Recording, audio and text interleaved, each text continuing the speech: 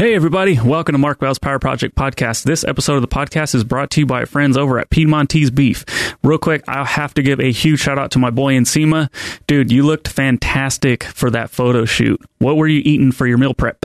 So it's actually pretty awesome. The reason why Piedmontese is so great is not only does their beef taste amazing from those jacked cows over at Piedmontese, but it's also pretty low fat. They have certain cuts that have more fat, but it's like a diet steak. And I coined that from you, Andrew. You're the one who called it a diet steak because leading up to the shoot, I wanted to lose a little bit more body fat. I didn't want to eat a crazy amount of fat, so I just honestly loaded up on protein and steak from Piedmontese. Can you tell me the macros on their flat iron, Andrew? Because you know those. Yeah, so the flat iron, I believe, is like 46 grams of protein to only 4 grams of fat. I mean, tell me another protein source that has that ratio of protein to fat. Like, it doesn't exist. Yep. And then even more so the diet steak itself that I guess I could have some claim to fame. I call the bavette steak a diet steak because there's like 100 grams of protein for the whole thing and only 16 grams of fat. But the thing is, it's like the size of a football. So for anybody that's really trying to cut down and they like, oh, I can't be on a diet because I'm always hungry. Try eating a bavette steak, see how you feel. You're going to get tons of great protein, tons of healthy fat, taste amazing, and I can tell you right now how to get 25% off that. You guys got to head over to Piedmontese.com. If you know how to spell it, say it with me. It's PIEDMONTESE.com. At checkout, enter promo code Power Project for 25% off your order, and if your order is $99 or more, you get free 2-day shipping. Music, but there's no substance. Let me hit record. There's minimal substance. Yeah, I'm gonna get some heat for this, and it's totally okay. I'll take that. I'm a sucker. I like Drake. You do? I do. Oh yeah. shit! Yeah. I didn't know that, Mark. Yeah. Okay, I like Drake a lot. Mark likes Drake. That's cool. But the way he raps, he doesn't like. He just says things like it just for rhyme's sake. Like, I don't know, he'll say something like, I only want my bed and my mama. I'm sorry. See, I was going to make something up, and it was a little bit better than that. I was going to say something random like... I think sometimes these guys do it just because they can. Yeah, like they're so talented. They're like, I don't care. I think that's... Yo. Yeah, some of them just fucking, will just say something, totally crazy. I remember a Lil Wayne line. Lil Wayne's the best at that. But he doesn't care. He does not. He just, again, another person that just says stuff. Talks about how many toilets he has to shit in. And Lil Wayne is praised by every, I'm going to get so much, I don't care. But he says, someone better play defense. Someone better tell her about me. Baby, I'm the shit, and that's the only thing you smell around me. Hey, that's dope. Why? It's catchy. Okay, that's fine. But it hits you here, you're like, oh shit. So everything smells like shit around him all the time? Well, I mean, honestly though, when you look at Lil Wayne, don't you kind of think of Flava Flav, and then you just kind of think of just a little bit, yeah. A little turd. I'm sorry. I'm so sorry, but... Can we start this podcast over? Yeah, I know. There's a documentary on Lil Wayne and, the studio that he's with. They get him, a brand new Phantom Rolls Royce. Okay. And he's walking past it. It's his first time seeing it. And it has, a bow on it. And he's like, damn. He's like, that's pretty sick. And they're like, it's for you. He's like, oh, shit. And he stops for a second. He's like, that's cool. And then he keeps walking. He totally didn't care. And then he's they're in a hotel and they're interviewing him. He's going through interview after interview. So he's, kind of getting frustrated with certain people. But he sits down with one guy, and one guy kind of says something joking around. And he didn't say anything derogatory or anything, but he was just like, I don't like this dude. He's like, get him out of here. And the guy's like, oh, I'm sorry. He's like, did I say something? I was just going to, take 10 minutes of your time like the other reporters. He's like, no, it's over with. The guy was like, okay. And no one knew. And the manager or whatever was like, hey, that's better than any line he's ever rapped. They're like, he's just different. He's... Speaking of different, did you guys listen to the Kanye West Joe Rogan episode? Yeah. I didn't listen to it yet. Is I it listened to a good? tiny bit of it. I listened to it. I think it's really cool. Number one, I like Kanye, but I don't feel like I know anything about him. So I think that would be really good to listen to. yeah, I think the cool thing that you see about that episode is Kanye's mind really just does, like, if Joe asks a question, Kanye will get to 10 different topics and then he'll get back to the question. But you realize through the whole interview that that's literally just how his mind works. He's just probably kind of deep. He's an intellectual being, huh? Yeah. Cool. I was waiting. I'm still haven't gotten back around to him answering like the first question. So that's how far in I've gotten, about half an hour. So still working on it. Yeah, it's good. Did you talk about presidency and stuff like that? And About being the leader of the free world. Sweet. They went into a lot of that. Yeah. Most of this, I mean, it's just so hard to know anything about, some of these celebrities sometimes. But stuff I see from Kanye, it looks like he has a lot of fun. Mm-hmm. He's like hanging with his kids and dancing with them and shit. And I mean, kind of reminds me of LeBron. Like, I don't really hear about him getting in much trouble. He does, like, he'll be inflammatory here and there, because I think that maybe I would love to hear more about his mental health on the show, and he's talked about that before. So I do think that he has some issues, and his own wife even talked about that. So it'd be interesting to learn more about that. But I mean, it just seems like he has a lot of fun with the shit that he's doing. He's smart. Like when Cosby was going through all the initial allegations and stuff, he's about to drop an album, and he's like, I don't know, guys, I think Cosby's innocent. And so now everybody's talking about Kanye West, like, oh, by the way, album drops tomorrow. And it's just so smart. I mean, it sounds dumb now, but like in the moment, nobody saw it coming. So it was dope. Yeah. And then he knows how to get attention. Yeah. On that note, the mental health thing, man, when he does go into it, I think it is going to shine a light on a lot of individuals that have mental health problems and the problems that the medication causes them. Right. Because he went in kind of deep on that. And I think for a lot of people that aren't familiar with that, it'll open their eyes a lot to medicating individuals in those situations. So good for him for getting help too. I feel like a lot of people are unmedicated. They don't get any help. They don't, seek help. And I think it's hard. I think people feel real vulnerable, and they feel like there's something wrong with them. It's like, oh, you got to go see a shrink, and you feel like you're you feel like you're different than everybody else. And it's probably not a good feeling, but a lot of people can use help. I think if more people viewed it as like consulting, I think they would probably be more open to going. But it's like when you think that you have to seek out therapy, it's like, oh, he had to get therapy. Yeah. He lost his mind. But I don't think there's anything wrong with losing your mind. There's a lot of different pressures out there, and we put so much pressure on ourselves. And it's hard not to get caught up in what other people are doing. So coping with it's not easy. Mm-hmm. Yeah.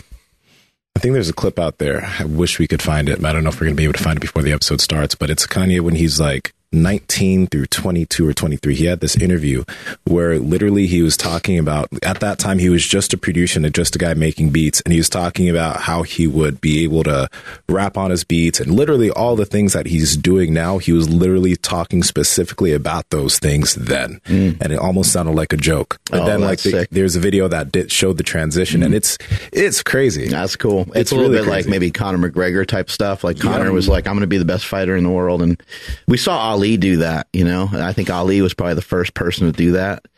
I think when Muhammad Ali was saying it, people were like, this guy's crazy. Like, what is he talking about? Yeah. I'm going to be the champion of the world. I'm going to be the best in the world. And when he wins the belt, he says, I shook up the world, and repeats it over and over again, like and screaming into the microphone. I think everyone's like, this guy's a madman. Yeah. But then he was the GOAT, right? I mean, kind of willed it to happen, and maybe Kanye did something similar.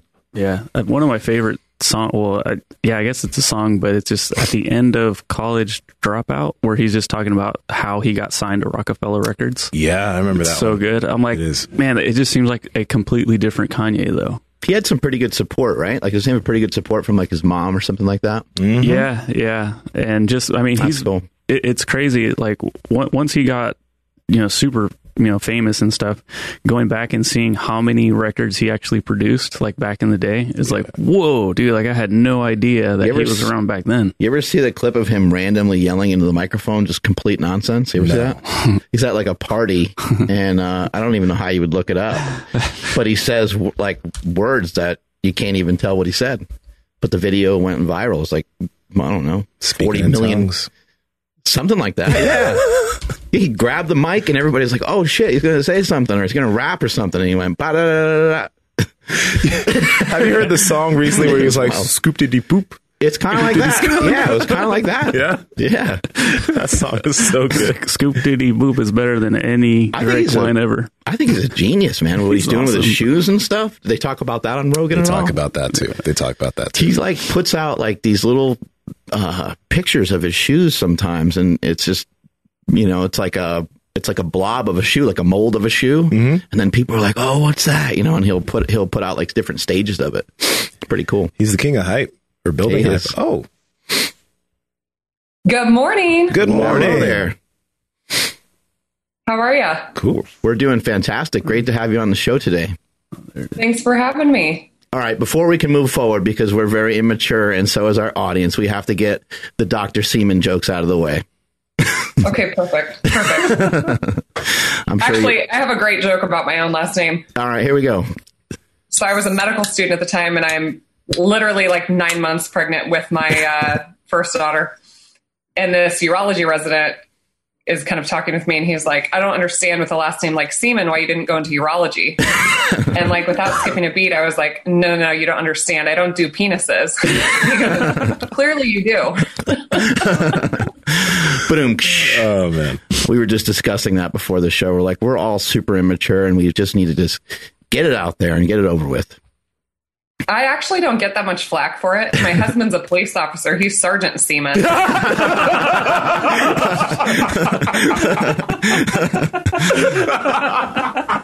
That's good. That's really good. How old are your? So I don't know who has it better, who has it worse. How old are your children? I'm sure they'll get a lot of shit for it as they get older. Well, I have 3 daughters, so eventually they can just get rid of it, right? Right. There you go. Well, it's great to have you on the show today. I heard a lot about you. I heard you on Dr. Paul Saladino's show and heard you on a few other shows, and you got an interesting story. And I'd like to first kind of kick it off with just starting out with your athletic background, because it looks like you have a great physique. It looks like you stay in great shape. And I think some females are sometimes scared of lifting weights, and I know you have a powerlifting background. I see the trophy in the background there of you, of someone doing a squat. Oh, nice. Ooh, that's awesome. Yeah. So if you give us some history on your sports background and stuff like that, that'd be great. Yeah. So I'm born and raised in Nebraska and was a 3-sport athlete growing up, and played softball for the Cornhuskers. So go Big Red if there's any Husker fans out there listening. And while I was at Nebraska, I got those 2 trophies. So I was a 2-time lifter of the year at Nebraska. And I've always had a propensity to build muscle. So found out in my adult life that I had PCOS. So I've probably always had just good genetics. My dad was a college football player. He actually played professionally for a short period of time. So have good athletic genes, can build muscle very easily.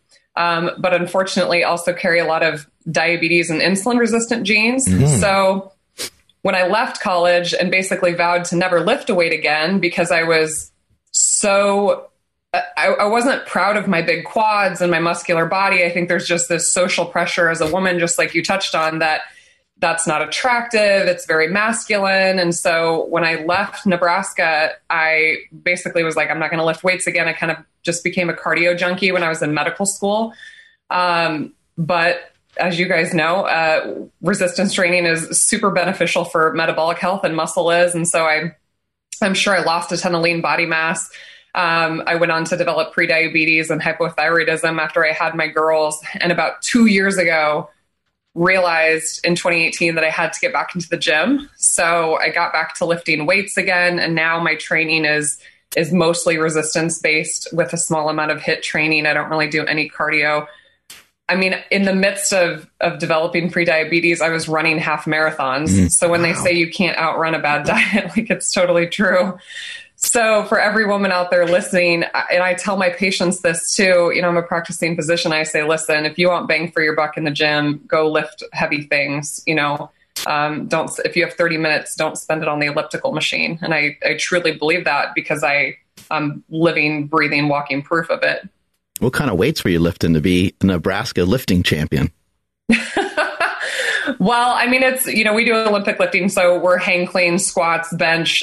Don't even ask me what my PRs are. I don't even remember. I just blocked it out of my mind. But I was a softball player. I mean, we were strong athletes. We weren't lean necessarily, but we were strong. In Nebraska, really actually kind of set the bar when you look at strength and conditioning amongst, college programs. Boyd Epley was one of the first in the game with strength and conditioning programs for collegiate athletes. So, I mean, I trained at an amazing university and really set a foundation for resistance training. I think that's another thing. A lot of women don't understand how to lift weights, or, they know nothing about programming. And so it's hard to find people that are knowledgeable that can help you. When you made that transition into college, and then you said you stopped, you stopped lifting weights, you started doing a lot of cardio. Did your diet change at all? Because I don't know that it seems that doing marathons versus playing softball, maybe you'd be burning more calories, right? So how did that work for you? How did you develop prediabetes? How did your diet potentially change? And how did you not outrun that? Because a lot of people would think that, especially doing that type of work, there's no way in hell you could get prediabetes. Right. Okay, so the real story, growing up, I was a 3-sport athlete, but I think because I was so active, I got away with eating horribly. Mm-hmm. I mean, I grew up in the 80s to 90s, you guys. I was eating hamburger helper, without the hamburger in it. Every kind of box meal there was. And no offense to my parents. I mean, that's just the life I lived. My mom worked an incredible amount of hours, but she sacrificed so much for our family. But then here I am, I go to college, right? We have nutritionists at our disposal. I'm at the training table. They're teaching us, eat protein, but eat the rainbow, eat all your fruits and vegetables. And I never grew up like that. So of course I avoided the salad bar. I ate some protein, but I was a typical college kid. I wasn't eating great. And the ironic thing about the entire situation is that I was getting a nutrition and exercise science degree. So I'm sitting through these classes and I know what I'm supposed to eat, right? But we're human, and I wasn't eating great. I was eating okay, but I think it was my activity level that really kept me, where I was at. And then here, making this transition from being a collegiate athlete to now I'm super sedentary as a medical student. I'm sitting on my butt. I'm in the library, long, periods of time. I would have to go over to the gym to actually, exercise. No one was forcing me to do it. I did a short little stint of P90X in medical school, but all of a sudden I was struggling to maintain my weight. And so I did what I thought I was supposed to do. I just started counting calories. And I'm telling you, I was counting the goldfish crackers to stay within my calories. So, yes, calories in the big context, yes, they do matter, but I wasn't eating nutrients. I was just eating a bunch of carbs. And I got pregnant with my first daughter. Pregnancy in and of itself is an insulin resistant state. It's one of the greatest physiologic tests of a woman's, metabolic health. And I will admit, I didn't eat great during pregnancy either. I mean, I was in medical school, I was in residency, I was working 80 hours a week. My husband was working nights and weekends. I mean, I had every excuse on the list that we could come up with. And I stopped lifting weights. So it was like a double-edged sword, for me. And so I thought, well, I'll just sign up for these half marathons. And the carbs are great, right, for these long distance runs, because that's certainly different than something that's explosive and more anaerobic. But once I got back into the gym lifting weights, I was already on a ketogenic diet. And one of the trainers at the gym, the gym is very HIIT based and weightlifting based. And he looked me straight in the face and he was like, you won't survive here without eating carbs. You can't be ketogenic here. You can't gain muscle on a ketogenic diet. That's pretty much what he told me. And so, of course, I'm very competitive. So I set out to prove him wrong. So from 2018 to 2019, I had already kind of got back to my normal weight, that I was happy with. And from 2018 to 2019, I lost an additional 27 pounds of body fat and put on 9 pounds of muscle in 365 days. Wow. And I have the scans to prove it. And it's just incredible when you eat adequate protein, you keep your energy balance in check, and you work your body hard. It's amazing what happens. Being on the softball team, were a lot of you and the other girls talking about losing weight? I find that a lot of girls that are maybe thicker and more athletic, they stick a focus on that, and they don't end up with good nutrition because they're not getting enough nutrients. They're actually like not eating enough in some ways. Like they're overeating calories but under consuming micronutrients. Yeah, it's a huge problem in especially collegiate female athletes, and then above that, elite athletes. But it's typically more in sports like. We see it a lot in like track and gymnastics are huge sports, somewhat in like volleyball and basketball, but in softball, I don't think that there's a high incidence of eating disorders, probably more binge eating behavior. I did have one teammate with bulimia that I knew about, when I trained. But yeah, I mean, it's a lot of people just trying to starve themselves, to look right. But not giving themselves the right fuel to perform, which is crazy to me. Paul Saladino and I were talking about it. Like, it's crazy that there's people that can get to that level of, athletic competition and are eating such a poor diet.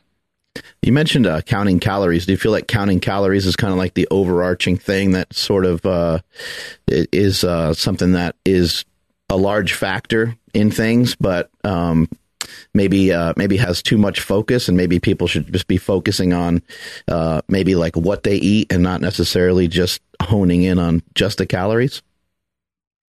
I think it's super overplayed, because here's the deal. As a practicing physician, for years and years and years, we just tell people eat less and move more, right? Just eat this many calories per day.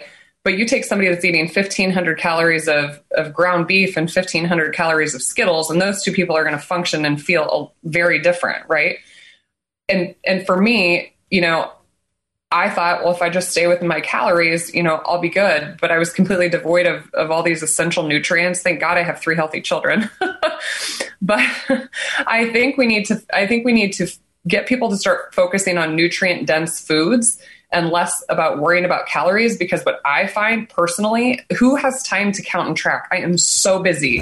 I don't have time to put things in my little app on my phone. I don't have time for that. And people 100 years ago didn't do that. So we need to be eating foods that are satiating enough that keep us from making, emotional decisions. I think women in particular are very emotionally tied and triggered by food. And I find that when I eat enough protein and enough fat in my diet, that I feel satiated, that I don't make bad decisions like that. And I don't counter track. A lot of people ask me, like, what are your calories? What are your macros? I'm not even really sure what they are. I've for very short periods of time for specific reasons. If you're doing, physique competitions, or, you are training for something, I do track for short periods of time, and it can be helpful just to learn and be honest, but even studies on tracking people aren't accurate. So I think we need to get away from that and teach people how to eat nutrient dense foods. And I think people will naturally probably eat within a better calorie range. I totally agree. I agree with everything you're saying, because I don't track either. I used to track a lot in the past because I did like bodybuilding and physique shows and that stuff, and you track rigidly. But I'm curious, since you did track so rigidly and you were like used to even knowing what a goldfish was, how many calories a single goldfish was, do you feel that helped you at this point kind of in the back of your head know how much you're eating? Like, do you even, because I know you're eating to satiation, so you're getting full because you're eating nutrient dense foods, but did that past tracking kind of give you a, in the back of your head, do you have an idea when you might be over consuming, or do you think that like just satiation is good enough for most, at least for the individual that's never tracked before? Yeah, I think it's good for short periods of time to learn what a portion really looks like. But I also had this nutrition degree. So I had sat through classes where they were like, teach your clients that, the size of your thumb is a serving of cheese, or teach people that a deck of cards is 4 ounces of protein. And so I try to use visuals like that with my clients and with my patients so that they have a basic understanding. But unless you're literally like weighing your foods, a lot of times tracking isn't super accurate anyway. Yeah. But I do think just from a visual perspective of like understanding what your plate should look like and how much food should be on there, it's a good place to start, because I do think that there are people that have absolutely no clue especially because people eat out of bags and boxes and all sorts of things. And so even if you're counting goldfish crackers, or like nuts is a big one in the keto world, I'm like, literally, do you know what a serving of almonds is? Like, take them out and count them. Those are easy things to just consume a ton of extra calories. Yeah. And maybe if you're tracking, maybe it might just help deter you from eating some snacks that are put out at like a party. Cause you're just like, well, first of all, I don't know how many calories are in these chips and all this different stuff. I think this is little things that add up over time. People having soft drinks that have a lot of calories in them, people having snacks. But I would say like tracking to me only really makes sense when you want to eat things that are just not normally on the human diet anyway. You know what I mean? Like it makes sense. Like if you're gonna eat like ice cream or pizza, like it actually makes more, and that's where people won't track. Because people are like, oh, I'm off my diet. They're not going to track at all. But that actually probably makes the most sense to track that stuff rather than tracking your steak and your chicken because they can't really do any harm anyway.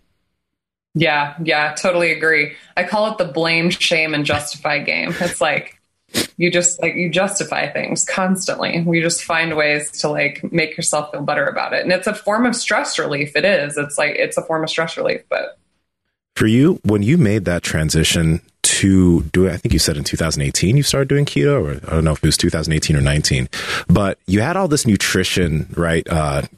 Teaching in college, and I don't know in med school too if you had, but you had all of that.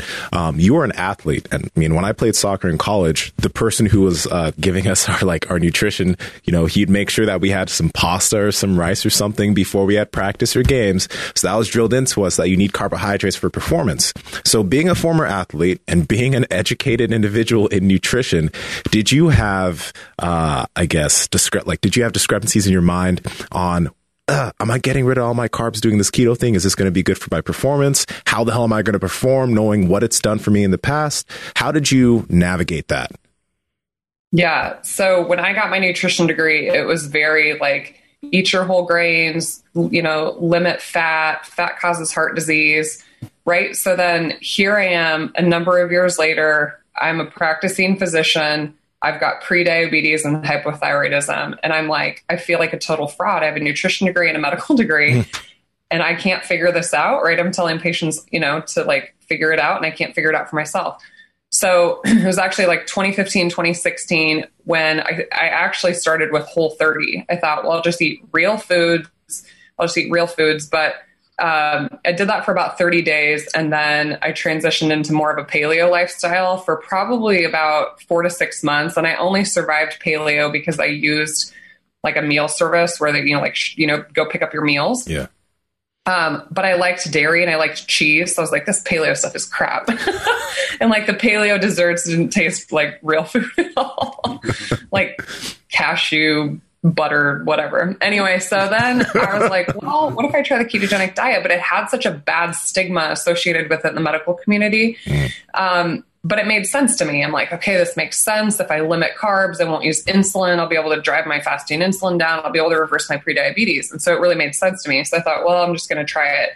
And I started with what I would describe as a standard ketogenic diet. It was very high fat, and I was limiting protein because I was afraid that excessive protein would kick me out of ketosis, right? So it was just like, I got to get into ketosis.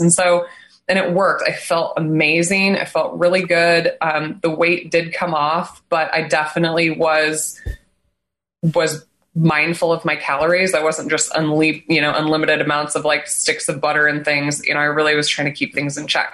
And then in 2018 November 2018 is when I decided I was going to try carnivore for 30 days. I thought these people were crazy. I was like watching Sean Baker, these people eat carnivore. And I'm like, wait a minute, like no plants, like no vegetables, like no fruit. I've been told for a year, I paid $200,000 for a degree to tell people to eat 5 to 6 servings of vegetables and fruit. I'm like, okay, I'll try it. So I just tried it for 30 days. And the one thing that I really got out of it, especially as a woman, is it really forces you to prioritize protein in your diet, which I had always been bad at. And so after that 30 days, my husband and I transitioned to what I kind of call a keto carnivore lifestyle. So we're very, very, very heavy meat based, but neither one of us has any sort of autoimmune condition. Our guts tolerate plants just fine. I think it gives you a little bit more social freedom, but we definitely eat a ton of meat.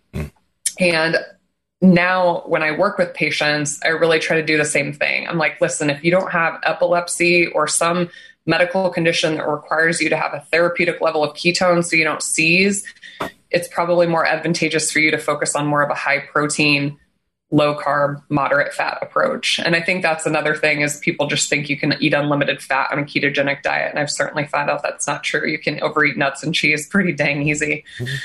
But there was such a stigma associated with the ketogenic diet, and even using it in clinical practice, I got a lot of flack from, physicians in my community, even my own partners. So last year I was one of the first round of physicians to become a board certified ketogenic nutrition specialist. And I think we'll see more studies, coming. Finally, the American Diabetes Association has acknowledged, that ketogenic therapy does work for patients, but I sure felt like I was sticking my neck out for a while in the sake of my own health, really. Do you feel like it's maybe the single most important thing that someone can do is just to simply do what you just said, prioritize protein? And I would maybe even go a step further and say, just stuff yourself with protein, because when you stuff yourself with protein, I think you can kind of let everything else fall where it may. Obviously, you still need to have just good general health practices, but your carbs and fats can kind of fall where they may. You don't have to worry about it as much if you're stuffing yourself with pretty much, fairly lean sources of protein. Yeah, no, I totally agree. So I find that I have the best body composition when I eat close to a gram per pound of my body weight, which I think is, you like absolutely have to stuff yourself. It's like, but I think for most people, 30 to 50 grams of protein 3 times a day is like a really good minimum when you look at utilization of amino acids. And if you're eating that level of protein with each meal, it's so satiating that I think that it just naturally keeps you, in a good energy balance. I completely agree. I think that your meals, every single meal needs to be centered around 30 to 50 grams of protein. What's a typical day look like for you from a food perspective with having children and having Sergeant Seeman around? Well, luckily he just eats whatever I tell him to eat. But because I think that's hard when you have a partner that's not doing what you're doing, or they're just sitting over there eating a sack of Doritos. I think that's really hard. Your house has to be aligned. But when we first started, our kids were not eating what we were eating. So I'm sitting here making salmon and broccoli, and my kids were eating mac and cheese. Like, I'm just going to be totally honest. But a couple years ago, I was like, okay, listen, there's no reason they can't eat what we eat. They're currently 5, 7, and 9. So my girls are young. They're still, pretty flexible. They're not really set in their ways. And I've been amazed as we've transitioned to more carnivore, how much, like my 9-year-old, if you ask her which one's for dinner, she will ask for a steak. For her birthday, we're like, where do you want to go? And she chose like the most expensive chop house. And we're kind of like, all right, let's go. Filet mignon. But my day, so I wake up at 4:30 every day. Woke up at 4:30 this morning, and I go to the gym at 5 a.m. I go fasted. I don't eat before I go. I typically just have like some salt, electrolytes. I don't use pre-workouts or stimulants or anything like that. The one thing I've kind of played with, because I'm a morning workout person, is I was always like felt stuck, like, do I do post-workout protein or do I fast until noon? Because for a long time I was intermittent fasting. And so I felt like, am I missing the window if I wait until noon? So I've played with it a lot of different ways, but I typically am not hungry in the morning. So a lot of times I will wait usually until 11 or 12 to eat my first meal. It kind of depends what my current goals are, if I'm trying to build more muscle or if I'm trying to lean out or if I'm just kind of maintaining. But typically I eat just lunch and dinner, and those meals typically will be somewhere between a half pound to a pound of meat, maybe some veggies if we have them around. I might have a few, like I said, like nuts or berries or something here and there, but they're just not my priority with my meals.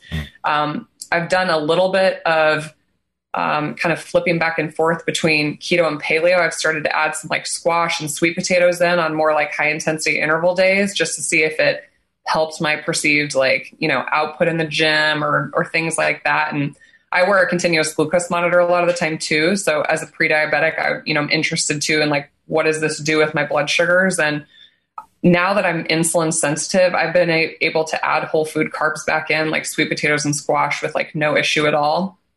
And so I use those intermittently, but my meals look pretty boring, and I eat a lot of the same things day in and day out. We eat a lot of steak for dinner. We have chicken occasionally and salmon, but we eat a lot of beef. Plus we live in Nebraska. We got beef everywhere. And And that's just how my husband and I, we feel the best. We have been able to maintain good body composition that way and strength in the gym. And for me, it's like being able to function. Like I live this crazy life as a physician and a mom of 3, and my husband's gone all the time. And the way that I used to live, I was so tired. I would like fall asleep at 8 p.m. My workouts sucked if I did work out. Just even my performance in the clinic, and like just my brain feels so much better when I put the right fuel in my body. So my prediabetes is gone. My A1C is 4.9. I'm not on thyroid medication anymore. I don't really like to take supplements in general, just for like specific purposes for short periods of time. But my days look the same a lot of the days.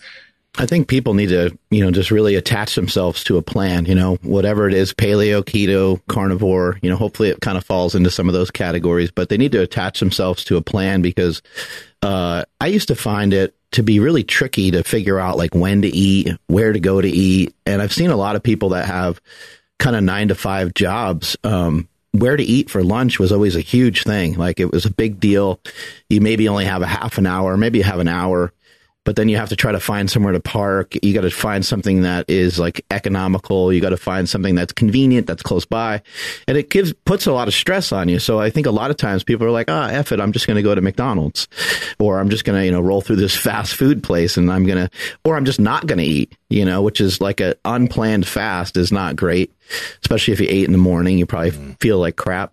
What has been the biggest change for yourself? Like when you're at work, a lot of times you probably don't really care about getting a break to eat food because you're probably just, you feel like you can run off of fat and you feel like you can run off the carbs if you need to, right? Yeah. When I first started, I was doing a lot more intermittent fasting when I had body fat to lose. And it was great for me because what you're describing as an unplanned fast, like I might be stuck in the operating room with an emergency surgery, or I might be stuck in the delivery room. And for me, that was great because my old life, my brain was literally centered around when my next meal was coming. I mean, that's all I could think about. But then transitioning to this lifestyle, I didn't have to think about when my meals were or what I was going to eat. I just ate when I was hungry. As I've gotten down to a leaner body composition, I find that I don't like to fast or extend fat. I don't feel great doing it at this body composition. So now I usually prep a bunch of beef on Sunday. So I usually sit at my desk and chart over the lunch hour. Like I don't have a half-hour lunch hour where I get to like go run and grab like burger patties. I usually sit at my desk, and ground beef bowls are like the stupid, simple lunch for me.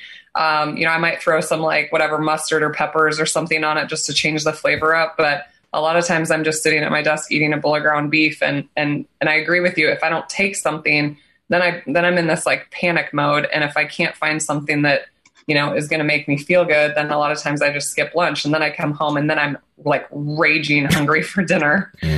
So how did you handle, I guess that palate change? Because right now the foods that you're describing and the boring type of meals that you're eating, it's not anything comparable to the stuff that you ate in the past. And a lot of people have a lot of issues trying to eat meat or eat whole foods when they're very used to eating a lot of Doritos and a lot of ice cream. So as far as that's concerned, currently, do you still have those foods in your diet every now and then? Do you still eat it a little bit here and there? Or is it just totally gone and you're only eating whole foods?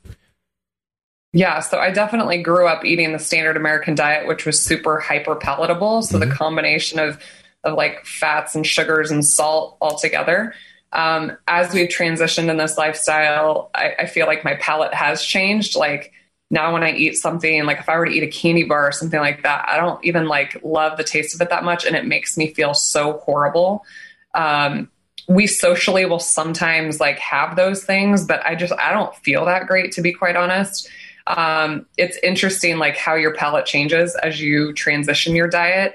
I was not a great meat eater. Like as a young girl, I wasn't. And I think it was a texture thing. And now I love like steak and beef and chicken. And I've tried liver here and there. I can't, the organ meats I'm still a little iffy there, but you put enough salt on it and you can usually taste it.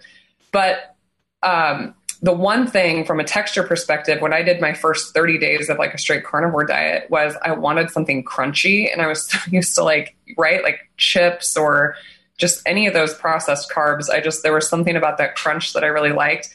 And so, occasionally we'll have pork rinds or something along those lines, but it's really mostly like a crunch thing for me that keeps me wanting to like eat some carbs. Yeah. And I think, from that perspective, there's different foods that you can still cook up. I mean, you mentioned, like sweet potatoes and things like that. I mean, you can make like, sweet potato like fries or sweet potato chips, and you can get them a little crispy. I mean, it's not the same as, eating chips and salsa, which is like everyone's kryptonite, right? But it's still something, and I always, I'll always crave bread. I love bread, like some sourdough bread or something like that. But it's hard to, kind of lose those sensations of those textures. It's hard to kind of replace them with much of anything. But I think once you start to get momentum and you feel good about the plan that you're on, and the reward outweighs everything else, then you're just like, you become tunnel vision with it. It takes time though. It takes many, many weeks and many, many months a lot of times. How is it with some of your patients that you work with? They're probably like, I mean, I've dealt with some people in the past that they barely even like protein sources. Like they barely even like any kind of meat. And it's like, oh man, I scratching my head. I'm like, I'm not even sure where to start. Yeah, those are difficult patients. And luckily I don't have a lot of them, but I do have some patients, and every single one of them says it's a texture thing. Like I can only eat chicken breast, and they don't like beef or fish or whatever it is. So we figure out what proteins they can eat, and we kind of start there. I'm not opposed to adding in like whey protein shakes either, just to get, it digests a lot quicker. So I tell them that I'm like, listen, this isn't going to be as satiating as if you ate an actual chicken breast, but it's a way that they can get some more protein in, to their life. And I just meet them where they're at. And I'm like, okay, what will you eat? And every single day, it's just like one day better, one day, the next day, the next day. And I just remind people that, listen, they always have this end goal in mind, right? I want to get off all my medications and lose 100 pounds or whatever it is. But it's like, if you can't gain confidence in yourself to just lose 1 pound or to just do this for 24 hours, then who cares about the end goal? So for me, it's just like winning each of those little victories, like one meal at a time, and just breaking it down into those smaller bite-sized pieces for them. I'm assuming you work with a lot of pregnant women, right? Yeah. So my curiosity there lies with when women are pregnant. Like I have a friend that she was recently pregnant, and she was really, really, really worried about her nutrition during her pregnancy. Like she was scared of getting rid of carbs, and she was like, I want to make sure that this baby has all the nutrients it needs, right? So if a mother is going into pregnancy and she's been someone who's been practicing a ketogenic diet beforehand, is there anything that she needs to think about while pregnant as far as making sure that everything comes through with the baby and she comes out with a healthy baby? Does she need to bring carbohydrates back in, even though she doesn't maybe like that? Like what should women think of there? Yeah. So of course, when I transitioned into this lifestyle, I started to get a lot more patients that were ketogenic. And so this was like a huge question, because when you look at the literature, it says to not let a pregnant woman eat less than 175 carbs per day. That seemed to be kind of this arbitrary lower threshold that the Institute of Medicine had put out. When you look at the extra nutrients that women need in pregnancy, and I say extra nutrients because it's really not a lot of extra calories. It's extra nutrients. It's only about 100 to 300 calories at most in a pregnancy. But the nutrients, we need extra protein, we need extra choline, vitamin D. The nutrients that we need come from nutrient-dense animal foods. It doesn't come from fortified cereals and grains and all these things. And when you look at, if you were to be eating 50 to 60% of your calories from carbohydrates, it would be mathematically impossible to get the important nutrients that you need to grow a human baby.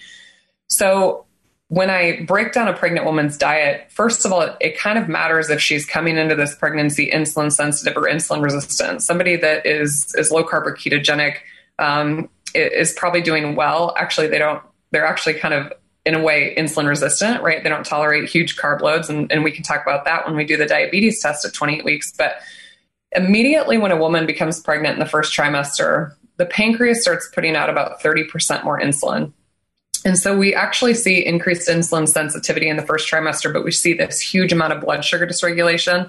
and women feel horrible. If you've ever seen a pregnant woman in the first trimester, they don't feel good. They don't have an appetite. They're super nauseous. They're super fatigued. And so even my most ketogenic, even my carnivore patients have a hard time with meat in the first trimester. But because of the good insulin sensitivity that we see in the first trimester, a lot of times it's just survival for these women. So I don't let them get too down on what happens in the first trimester. But as we transition through the pregnancy, overconsumption of carbohydrates in a pregnancy can be harmful. In medicine, we say do no harm, right? Mm-hmm. But I think that carb recommendations to pregnant women need to be individualized. When we get into the second, the third trimester, we have this physiologic state of insulin resistance that assures that there is a constant flow of both glucose and fatty acids going to this growing baby. And if you abuse carbs during the stage of the pregnancy, not only are you going to gain excessive weight, your baby's going to gain excessive weight, and it increases the lifetime risk for you and the baby for things like obesity, cardiovascular disease, and diabetes. So I think that we need to be cautious about how many carbs we're telling pregnant women to eat. Do you need should it be zero? I don't think it should be zero necessarily. I think some carbs is fine. But I think, 10 to 20 carbs with a meal is perfectly appropriate. I find most of my patients may eat between 50 and 75, the ones that are ketogenic, and that's perfectly fine. And they've had healthy pregnancies and healthy babies. And I've been able to manage a ton of gestational diabetics with dietary therapy alone, which is incredible. Why do you think they produce 30% more insulin? Is that just to maybe upregulate and uptake more nutrients? Yeah, no, I think that this is I always say that the pregnant woman's body is team fetus. So it's going to do everything it can to assure that baby is going to live on and perpetuate your DNA until the end of time. So unfortunately, it does it at the cost of maternal health if you're not careful with your diet. But yes, the first trimester of pregnancy is largely anabolic. That's why we put out 30% more insulin. And the last 2/3 of pregnancy are mostly catabolic. So building the body up in the first trimester and then breaking it down in the second and the third. What kind of training is, viewed as, I guess, generally healthy for a pregnant woman? And, how far should they take that? Like how long should they work out for? Yeah, great question. So we used to think it was dangerous for pregnant women to work out, mostly because the uterus is taking about 30% of cardiac output when you're pregnant. So it was scary to think that you're doing some type of training and you're pulling blood flow, away from the pregnant uterus to the muscles or to the periphery, and that could be harmful to a fetus. But it's also harmful to tell a pregnant woman not to work out, because we know that exercise in pregnancy actually improves pregnancy outcomes. Delivery in and of itself is a major physical feat. If you've never seen a woman birth a baby, it can be hours upon hours. I mean, it can be a marathon sometimes.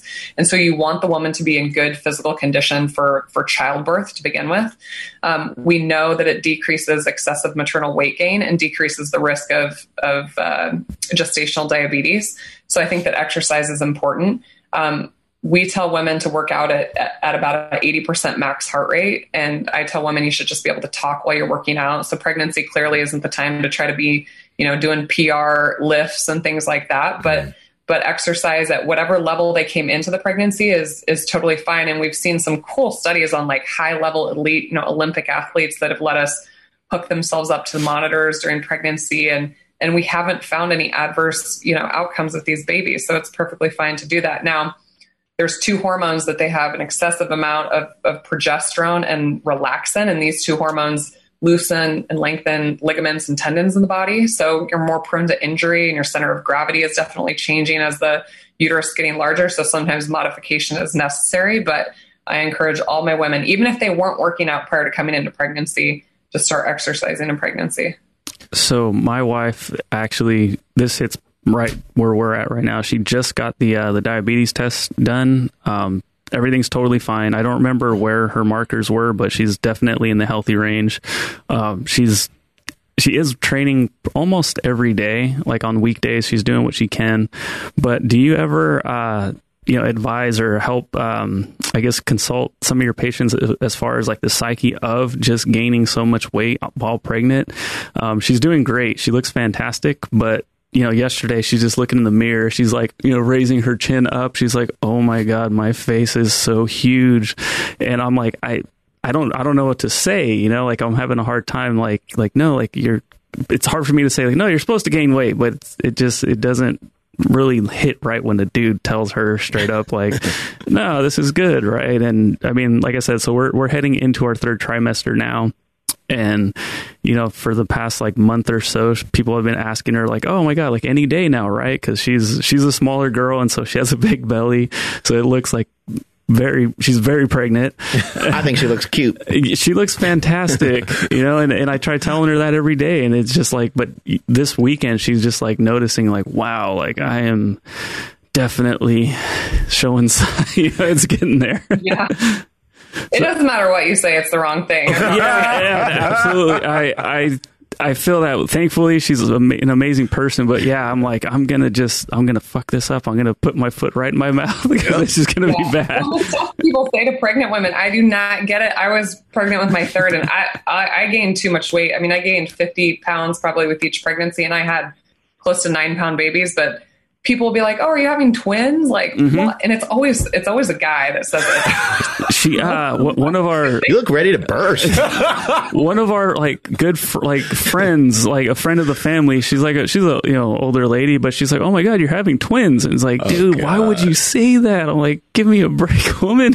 Yeah, it's rough. It is rough because you're gaining weight, your belly's getting large, you might start seeing stretch marks. As you get close, like the last month of pregnancy, we have this increase in fluid retention that happens. You get really swollen, your face gets really puffy. And that's another physiologic mechanism to retain a lot of extra fluid in case you bleed during childbirth. I mean, these are things your body is doing to protect you. But from a emotional, psychosocial, it is very hard. Your body is changing in ways that you've never seen it. And then you have this, you bring home this cute little baby and the world paints this like rainbow and butterfly picture of having a baby and what postpartum life is like. And now you're like breasts are engorged and the uterus is shrinking, but you still have all this skin left. I mean, it is a rough time for women, especially with like the social pressures of that women should just like snap back and bounce back. And I experienced that through all 3 of my pregnancies. And it is very difficult. It's hard. And you really have to lean on your kind of inner circle for that emotional support and help. Yeah. And as far as like, the get back, cause she's seeing, and of course this is just bad altogether to be looking on social media for this sort of thing, but like she'll follow mom groups or whatever and be like, oh my God, this girl is only like 3 months postpartum and or post pregnancy. I'm not even sure if I use the right word. And she like already has abs and stuff. So as far as like training after pregnancy, should she follow the same kind of like 80% of the max heart rate type thing, or can she like maybe bump it up a little bit, or should she remain there or even less because of going through such a experience? Yeah. So people that have a vaginal delivery typically don't have any physical restrictions after childbirth. Like the doctor's not going to tell them to like wait a certain amount of time for exercise or like don't lift more than, X amount of weight. Like we would tell somebody that had a C-section. But the thing that's super important postpartum is that the pelvic floor has just birthed a baby. And so just like if you tore your quad muscle, right, you'd have to rehab it before you get back under the squat bar and try to squat 500 pounds.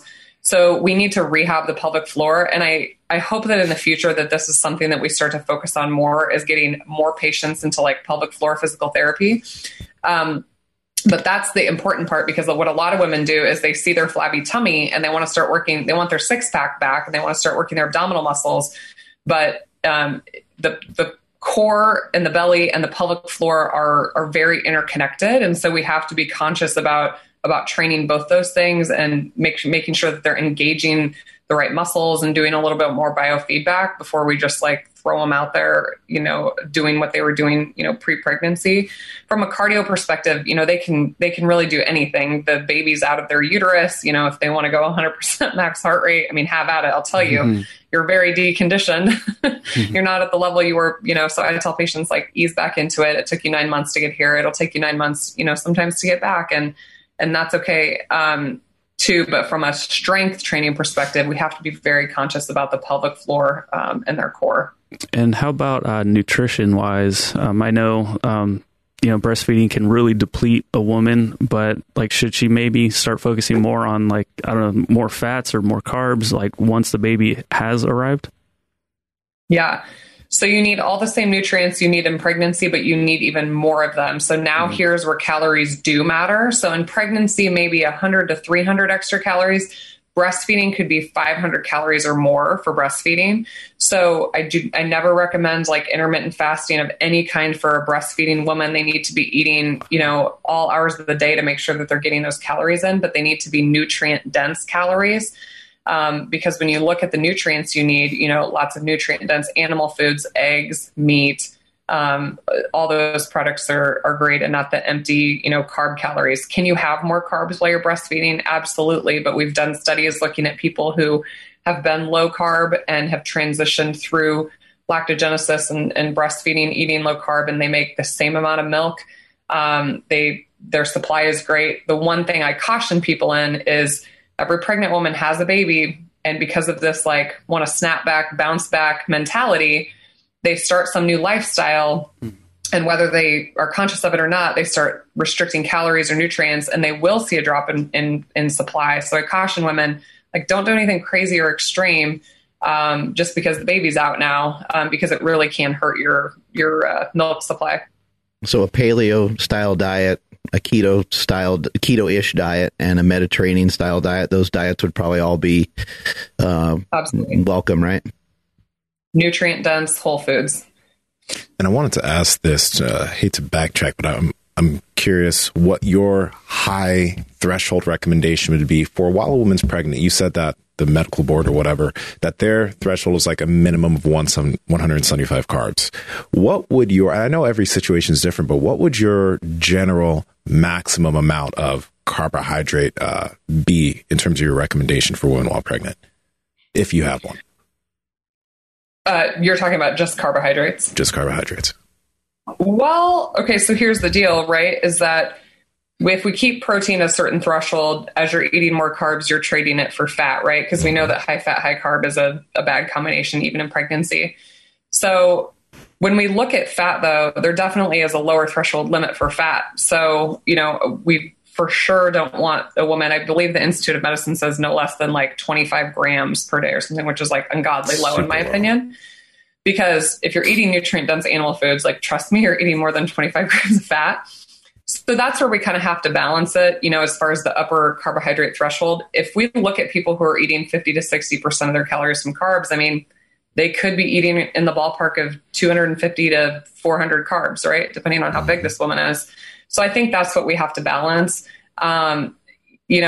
My patients that are insulin sensitive, though, when we look at the physiologic insulin resistance of pregnancy, even in somebody that's, quote, insulin sensitive, I mean, I think 30 to 50, carbs per meal is absolutely appropriate. And, that would still put the woman in the 150 to 200, range. I don't think eating over 250 to 300 is, I feel like when you get to that threshold of carbohydrate intake, you're probably losing out on some nutrient dense foods. Got it. 9 months is also a long time, and I'm sure you probably go through a lot of, you're going through a lot of hormonal changes and probably a lot of emotional changes. So probably the worst thing that someone can do is just say, hey, like, screw it, I'm just going to go for it because I'm eating for two, right? Like, that mentality probably needs to maybe be put to rest, and just thinking about more nutrients, not necessarily just, going off of every craving that you have. For yourself personally, were those cravings hard to deal with? Did you eat, healthy, like, 80% of the time, 70% of the time, 90% of the time? Yeah. So, I tried to eat healthy, but I'll be the first to admit, like, half price Sonic milkshakes. I was like, let's go. I've totally used pregnancy as an excuse for things like that. And I think as a society, we like allow that, right? Like, oh, you're pregnant, like, have some more, eat some more, but it's dangerous. It really is. You could probably do a little bit of it though, right? I mean, in everything in moderation. Right. But I think when you're pregnant, moderation's hard because you have this physiologic insulin resistance, right? But you also have physiologic leptin resistance, and that's to maintain the maternal appetite. So when people say like, pregnancy cravings, like it is real, like your appetite is raging all the time. And when you come out of the first trimester and you have these, like, you don't feel good, you have food aversions, and you suddenly hit the second trimester wind, and your appetite's coming back. I mean, it's easy to overconsume. It's very easy to overconsume. And so I think you have to be cautious with that, that you're still getting the nutrients that you need and not eating a bunch of empty calories. I'm not saying you can't have it. I'm not saying one Sonic milkshake is going to give your baby two heads, but I think you have to be careful with it. You mentioned earlier about fasting, aside from pregnancy now, just talking about fasting kind of more in general. Have you found for yourself that you have maybe overdone fasting at times? And have you had clients that have, we're huge fans of fasting, but I also think sometimes people can get into a situation where they're overdoing it. And then we'll sometimes see people like yourself who look great, looks like you're in great shape, looks like you're fit. And you mentioned that you've kind of, you use some fasting, but you're not fasting for really long periods of time. I think that people maybe need to have a healthier outlook on it. Like if you're already pretty lean, you're already doing pretty good, unless you're doing it for some other specific reason. Maybe you just need to pay attention to, if you're overdoing it, I guess. Yeah. I think just like most things, it's like a U-shaped curve.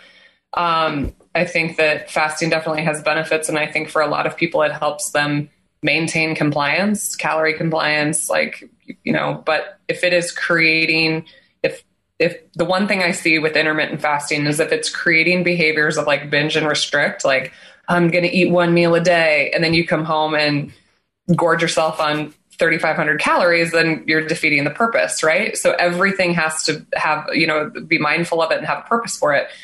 Same thing with extended fasting. And so, as I have gotten down to this lower body composition, I'm like, okay, well, what's my goal here? And, for the past year, I've been very diligent about trying to maintain my lean body mass. And I just don't I used to do like 60, 72-hour fasts, and I could do them with pretty good ease, but, I don't feel as great doing it now. And I think it always just has to be in context of your goals. And the other thing I remind patients is that fasting is a stress on the body, right? It's a purposeful stress on the body. We're purposely doing it, for a reason, but just like anything, just as hard as we train, we have to recover the same amount. And so we just have to be cautious with overuse of fasting, and really kind of put it in context of what our goals are. Because I see people, they're like, oh, I just won't eat for a week. Like that can come with downsides too. Now, so you mentioned that like you don't fast as long now, but did you naturally feel like that longer fast just didn't work well because you're leaner? Like, did you just like my tolerance for extended fasting? Yeah. Went down as my body fat went down. That makes total sense, though. I mean, you're not working with as much body fat. So, yeah. And now I have a question for you as far as your patients are concerned, because we've had doctors on here and doctors that have talked about women and fasting, and some of them have gone as far as saying that it's unsafe for women to fast for extended periods of time.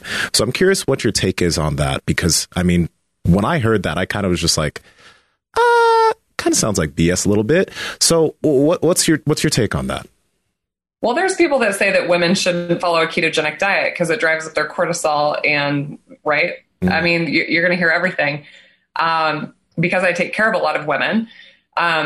Like I said, fasting is a stress. So every single month, a woman's body has these nutrient sensing pathways, and these nutrient sensing pathways are tied in with our hormonal pathways. And these hormonal pathways set our menstrual cycle. Basically, every single month, a woman's body is trying to decide if this is a good time to grow another human or not.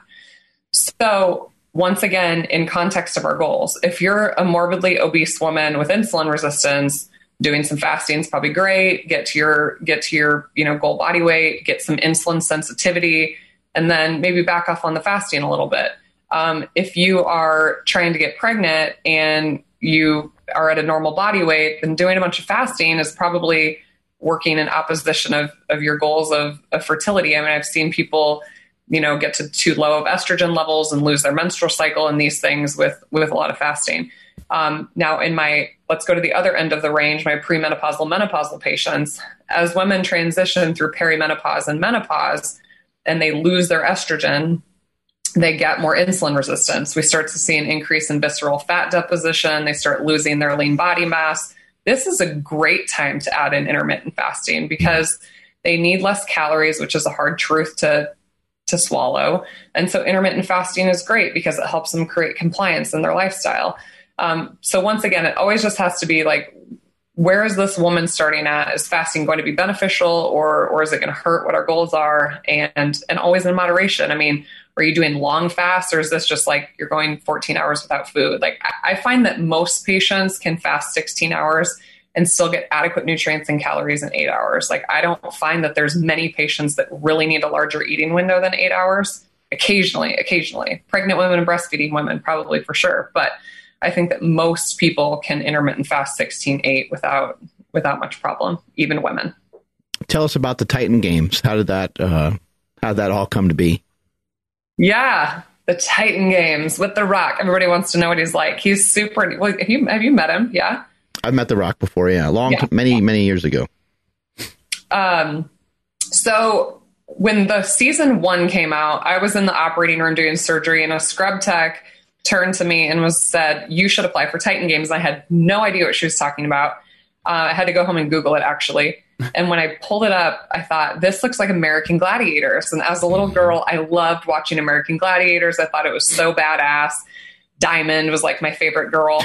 And so I pulled up the application and I looked what you had to do to apply. And you had to do like a plank in real time, like as long as you could, like max plank, 10 pull-ups, 10 push-ups, 9 pull-ups, 9 push-ups, like in succession, all this crazy stuff.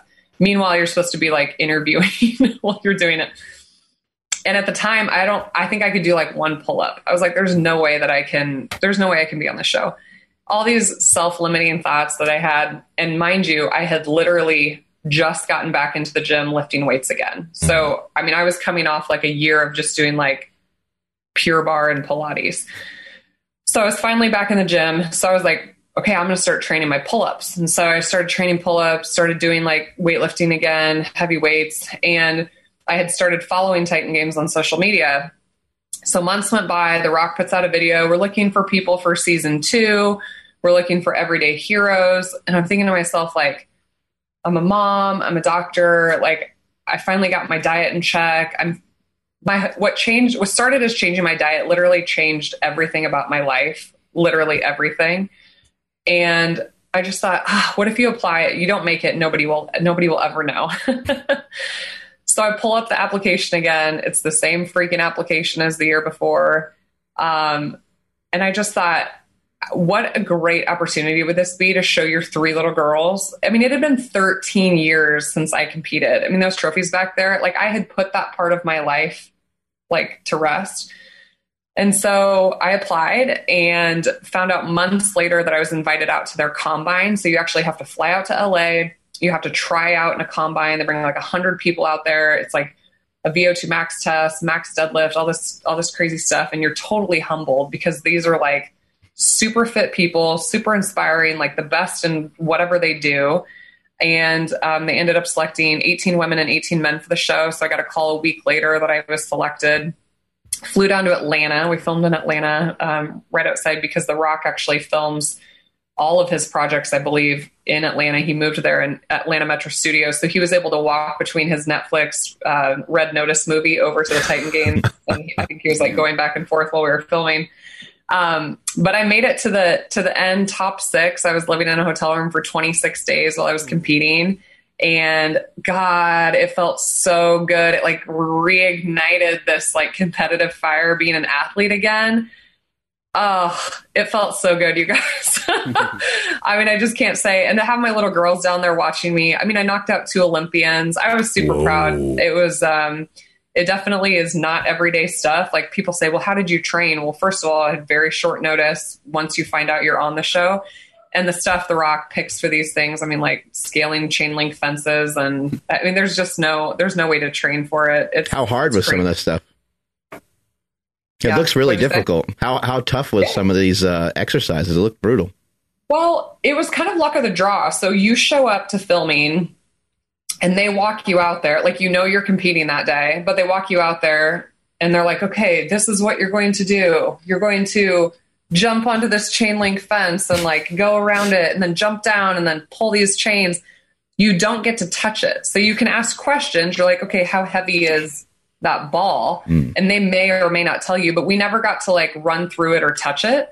So when you see the episode, like 3, 2, 1, go, that's the first time that we have tested it, tried it. They bring in those ninja people to like test out the stuff to make sure like no one's going to die. Ninja people. I cracked up so much. But it's just crazy. Like literally you show up and they're like, okay, this is what you're going to do. And we're going to run you through hair and makeup and do some interviews and then you're going to race. And so it depended like it was just luck of the draw. Like you may get a challenge that is more advantageous if you're bigger, or you may get something that's more advantageous if you're faster or can jump higher. And I think they tried to level in the very first round. I think they tried to level people's physical capabilities, right? They wanted to be a good competition for TV, but a lot of it was just luck of the draw. What did you learn about yourself going through that process?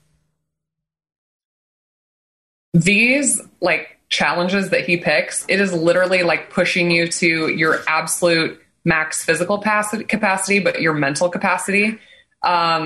Like when you see it on TV, you're definitely seeing an edited down version. Like many of those competitions lasted way longer. Like for instance, the lunar impact one where people are pushing that wall. Some of those went on like 20 plus minutes. Ooh, the kick out one that I was involved in, I mean, some of those went on way longer than what you saw on TV. And so it was definitely like at that max point in your mind where you're just like, this, like, I'm done, you know, like you just want to quit, you want to be done. And it's always like, as an athlete, it was always like, no, like one more rep, like this is where we're growing here. Like, this is where we get better.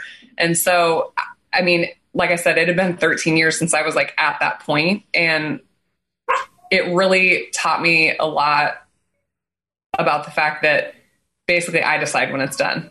And I've really started to live my life since 2015, 2016 with just like this gratefulness that I woke up this morning and I get an opportunity to be alive today.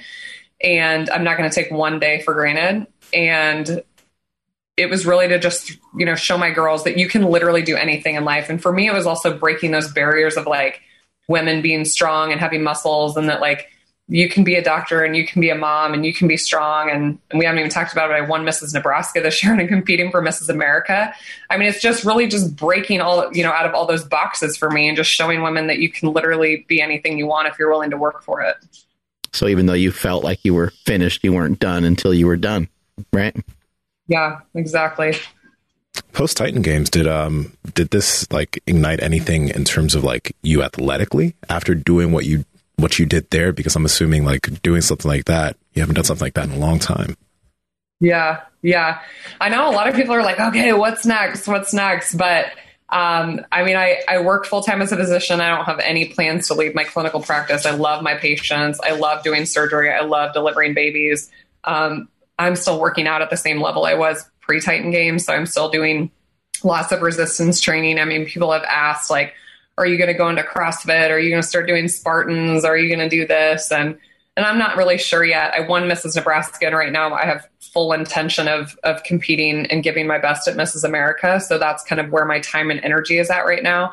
But I told you guys, it like relit this competitive fire in me, and it felt so damn good. So I don't know. We'll see. You're talking about Miss Nebraska. Is that a like a pageant? Yeah, like a straight up beauty pageant. I have never in my entire life. That's got to be different. Done a pageant. It kind of started almost on a dare. I have a neighbor who's a former Miss South Dakota, and she's like, you should run for Mrs. Nebraska. And I was like, you think that these quads are going to wear high heels and walk in a swimsuit on stage? You've lost your ever-loving mind. And, but I applied. And for me, it was kind of like, okay, let's show the world that a woman can have muscles and brains and be a beauty queen. And so I applied, and because of COVID, things kept getting pushed back. And I thought in my mind, like, this is never happening. And then finally in August it happened and I won. And now I'll be competing at Mrs. America in January in Las Vegas. And once again, and you guys will love this, my 3 sponsors are a beef company, an organ supplement company, and a salt company.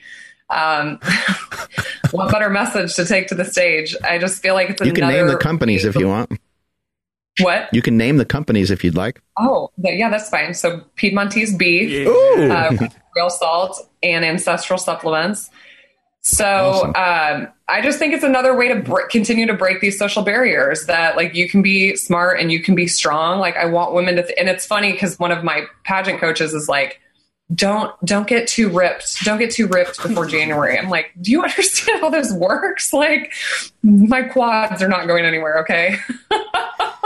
Neither are my delts. Have you had an opportunity to see some of the Piedmontese cows being out there in Nebraska? I think that's where they're at, right? Beautiful new facility that I don't get back to Lincoln all too often. My husband works down there, but every time it's on the way to my parents' house. So actually yesterday I just drove by there again. They have this like beautiful new restaurant and storefront and processing facility. Their cattle are not all over the place, right? Yeah. Yeah, they're down a little ways, like an hour away, but it's cool to have them right here in my backyard, and it's dang good beef. It was really good. Honestly, probably the best grass-fed, grass-finished meat I've ever tried in my life. Yeah, they sponsor this show as well, and we love it. Like it's been a real game changer for us because the meat is so lean, but it's still tender. And I think maybe you might have experienced the same thing when you see how lean it is. You're like, there's no possible way that this tastes good, or it's going to take me 3 hours to eat this 4-ounce thing of steak. But it is tender. It does taste amazing. Yeah, it's delicious. And like I said, I've never had a grass-fed, grass finish that doesn't taste a little different. And I don't know. I think you could put them side by side and most people couldn't tell the difference. It's quality. And I do like how it's leaner because I'm one of those people who, I have a gene for saturated fat. I don't do as well with like high amounts of saturated fat. So like the super fatty beef, like I have to eat leaner anyway. If I'm trying to lean out, for a while I was like having to eat more chicken, but now with Piedmontese, I can still stick with a lot of beef. I have a quick question. You said, you mentioned that you started waking up grateful every day, back in 2015, 2016, like you started focusing on that. Did something happen specifically at that time that made you think about that? Yeah, actually it did. So sorry, I have a new puppy. The dogs are like chasing each other around. In March of 2015, I actually lost one of my best friends. So we were both pregnant at the same time. I was pregnant with my third daughter. She was pregnant. She got a very, very, very rare fungal infection in her lungs, and the doctors missed the diagnoses. And I watched her die in a hospital bed for 10 days before she passed. And it was this pivotal moment in my life where I felt like medicine had failed her. I just felt like a failure. Like here I was with like 2 preventable medical conditions. I had prediabetes, low thyroid function. I just lost my best friend. Like I just felt like I couldn't get my life together. And I said, I really went internal with it. And I was like, listen, how do I expect to give to the world? Like, how do I expect to be a mom and be a doctor and do all this if I can't like feel at home in my own body? So I just started controlling the controllables, and I changed my diet, and I started working out again, and I started, finding ways to de-stress better, and I found ways to sleep better. And when I say it changed my whole world, it really did, because it changed the way that I practice medicine. It changed my marriage. It changed the way I look at my 3 kids. And it really just gave me something to wake up for every single day and live my life with a different purpose and a different passion. And I hate that we have to have reminders like that as humans. Like we just are so ungrateful. And it always takes like those big things. And I'd had bad things happen to me, in my lifetime, but this one just like really shook me to my core. And I just thought, listen, you can live the next 30 years of your life and you're going to develop type 2 diabetes and you're going to eat so crappy that your kids are going to be on the same train to where you're at. And I just decided to completely change the trajectory of my life. You seem like an amazing mother. Seems like you're balancing a lot of different things and with your work and with everything else that you're doing. Did you have a good upbringing, or was there somebody in your life that was a good mentor, a role model, your mom, your dad? Yeah. So my dad was a collegiate athlete, but like super like bullheaded, hard nosed, like every day you get better, get worse. It was like a lot of tough love from my dad. My mom, on the other hand, she was like a nurse, like very nurturing, like look up loyal in the dictionary. There's her face. Like she was at every single game in the front row of the bleachers. She's the one that encouraged me to go to medical school. But I always kind of say, like, I tried to take like the best of my mom and the best of my dad and like the worst of each of them and leave it aside. I mean, it was like, they're very opposite people, but I feel like I don't feel like I had like a rough upbringing by any means, but there was a lot of tough love. I mean, I had like a 10 p.m. curfew. Like I was a straight laced kid up until college. And then I made a few college, stupid mistakes, just like everybody does. But no, I had a great upbringing and I, love my parents to death. They really gave me all the tools I needed to succeed. And I wouldn't be here without them. My mother is like, she's one of my role models. She works her ass off and she's so loyal and she puts up with my dad, for God's sake. I love you, Dad. Wow. Yeah, you had said something.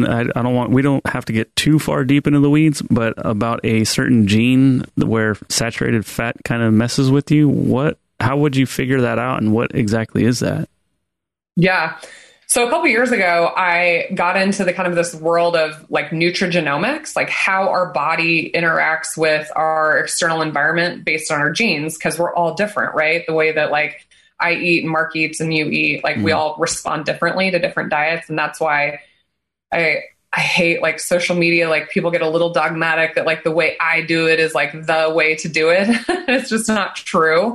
I think there's a lot of different ways to optimal health, and be your own expert and figure it out. But I did this, nutrigenomic testing, and I found out some interesting things because I feel best eating very meat-based, very carnivore.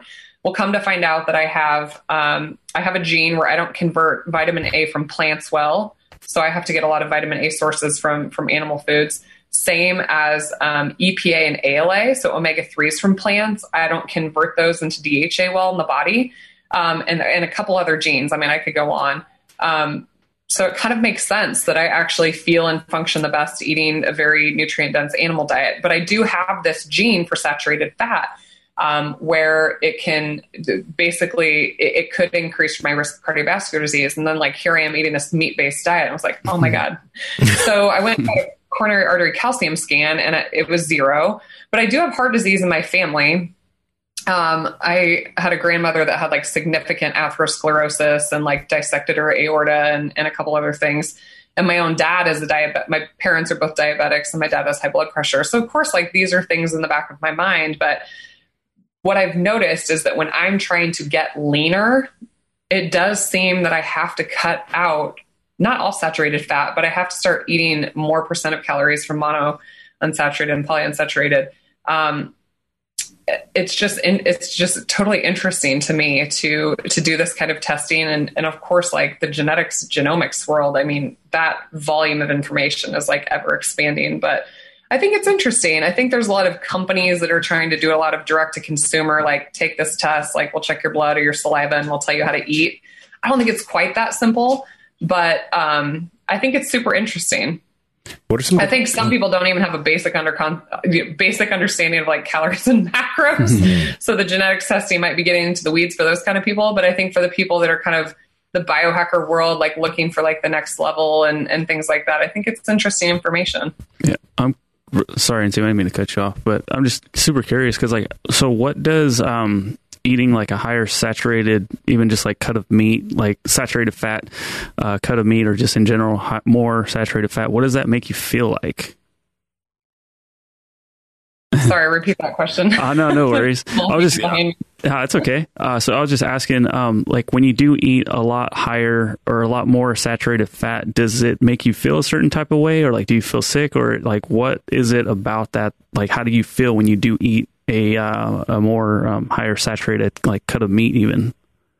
I don't really feel different. Okay. I've had problems with acne in my life, and actually the month that I went completely carnivore, I had some problems with acne, and I didn't know if it was like the sourcing of my meat or like what it was.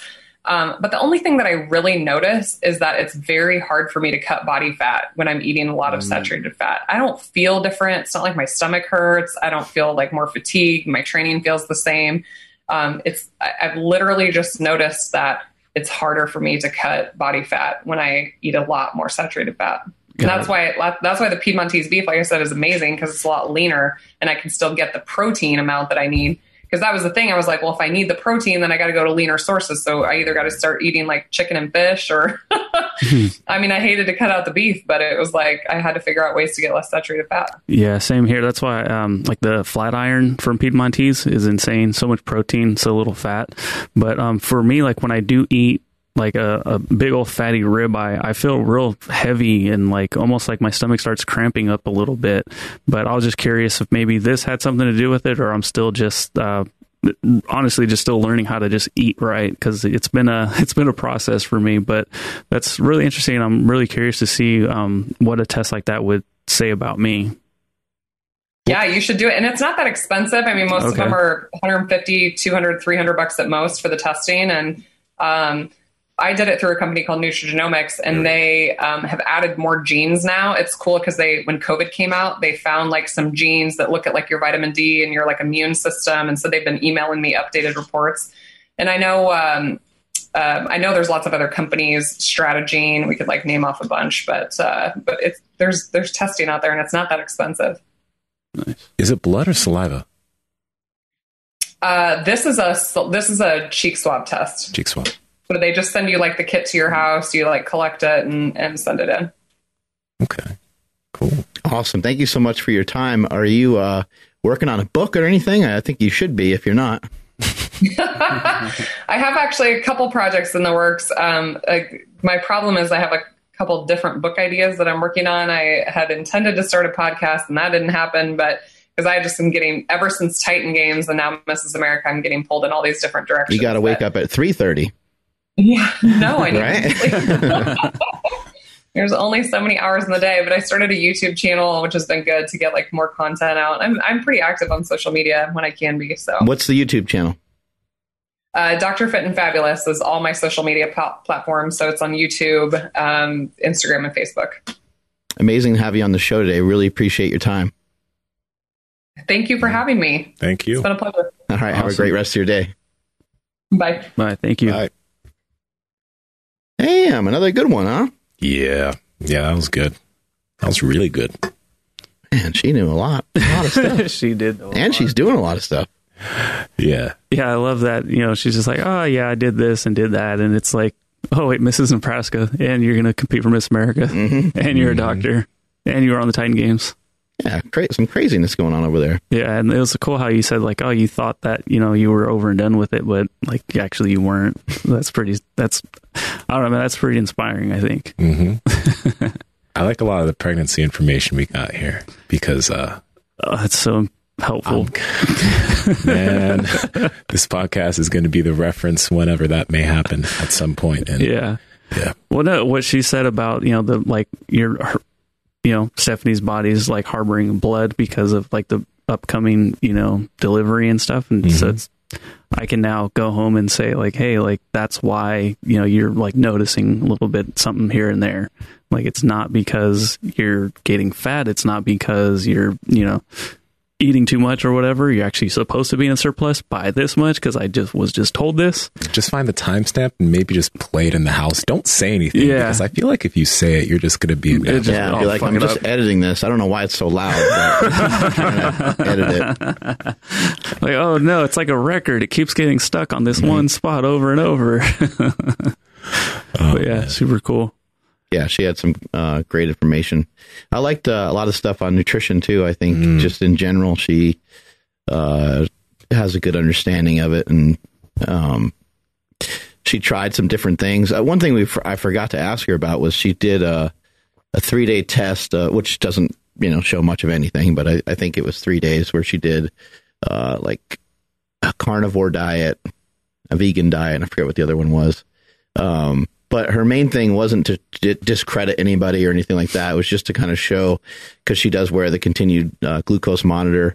And she was just saying, like, with whole foods, it's still just really hard to figure out how to eat vegan, and to not to necessarily just be healthy, but to be like functional and to be able to perform well, and I always kind of scratch my head at that. I'm like, I don't know how people that are vegan do it. It just seems like a real uphill battle. I do understand what people are trying to do, because sometimes people they don't want to participate in the slaughtering of animals, the killing of animals, but I don't think there's any way around that.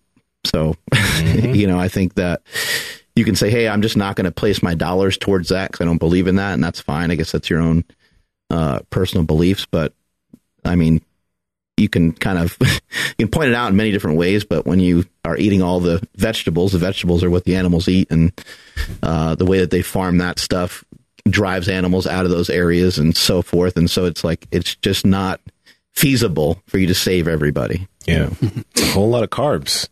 Yeah. It can be a lot of carbs to be able to do that. It can be for a lot of people because they're like, oh, this is vegan. This doesn't have any animal product in it. And I'm going to eat this packaged piece of food. But then we see people sometimes do that with keto too.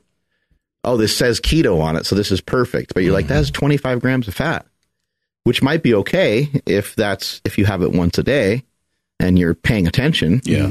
But do you really want 25 grams of fat to come from your coffee? Like it might be okay. It might fit into everything that you're doing. It might be fine. But it's just something to consider, something to think about. Flying Dutchman's keto, so I'm going to have 15. Right, exactly. Yeah. No, I like even if I'm not on keto. No, that's true. But it's really dope how she was traditionally trained for years, and everything she's doing now is an exact just slamming of that training in school. It's kind of crazy to me because that shows how much of an uphill battle just normal civilians like us are having to fight against recommendations from their potential doctor or from their potential, someone who's trying to help them with this. Everything that you might want to do is going to be in total opposition to the advice you're getting. And that's tough to hear. And it might, I'm sure it has to do with our own bias. We believe certain things on this show. But I don't think we've had one practicing physician on this show who's ever really promoted carbohydrates. Think about people that actually work with patients, not a diet coach. There's been some diet coaches who are like, fuck yeah, you need carbs to build muscle because maybe they're a bodybuilding coach, right? But other than that, I can't think of one person who's been like, you need a lot of carbs. And you just have to always remember the human body makes carbs. It makes it for us. So we don't necessarily need to have it come from our diet. Now, if you're trying to build muscle, you're smaller, you want to be bigger, I would say that carbohydrates will help you get bigger faster. And that is probably a good idea. What the doctor was pointing out on the Today Show when she said she sometimes isn't sure what to do post-workout because she's like, I don't know if I want to hold more. But for her, it doesn't appear that holding muscle mass is a problem. Nope. And I would say the same thing to in Seeman. If you're thinking if you're trying to maximize something, I guess it's a different conversation and you can play with it and you can see if you feel better or if body fat composition changes, but it doesn't look like holding muscle mass is a real, really problematic for you. So do you need to really sweat what you have post workout? Only if your jujitsu dropped off, then you'd have to say, oh, well, yeah, maybe I need to do something a little bit different, I think we need to have Mike Israetel on the show again. Dr. Mike I've been watching some more of his stuff recently, and he's just amazing. He talks a lot about intra-workout carbs, post-workout carbs, pre-workout, and he just puts stuff in real simple terms, and it's been great to have some people on the show recently that are just breaking stuff down nice and simply for us to just have us just understand it at its simplest level, and then you can make it as complicated as you like from there. Yeah. Dr. Mike's like, dude, if you're in a calorie surplus, you don't really need to be chugging down a bunch of BCAAs during your workout. If you want to, it's fine. But if you're in a caloric surplus, you're eating protein, you're not fasting, he's like, you don't really need intra-workout carbs, He's like, but if you're on a specific diet, doing a specific thing, you're dieting for a show, those intra-workout carbs could be critical because they could push you through the end of that workout a little bit better. So it might be a good idea to play around with it. Yeah. He's definitely one of those guys where he shouldn't really have a job. He should say everything once, and then we just go back to that one thing. Right. But yeah, dude, every time he does, like the RP Strength posts out a new video or something, and where he's talking, it's always just gems left and right. I don't think people even listen. I don't think enough people listen to him. No, because everything he says is like he's super monotone.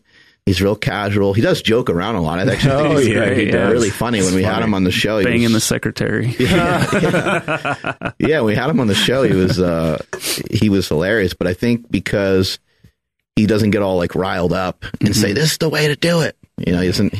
He just is too smart for that. And I also think part of the reason why maybe I guess it might not be that popular is because it's, again, really simple.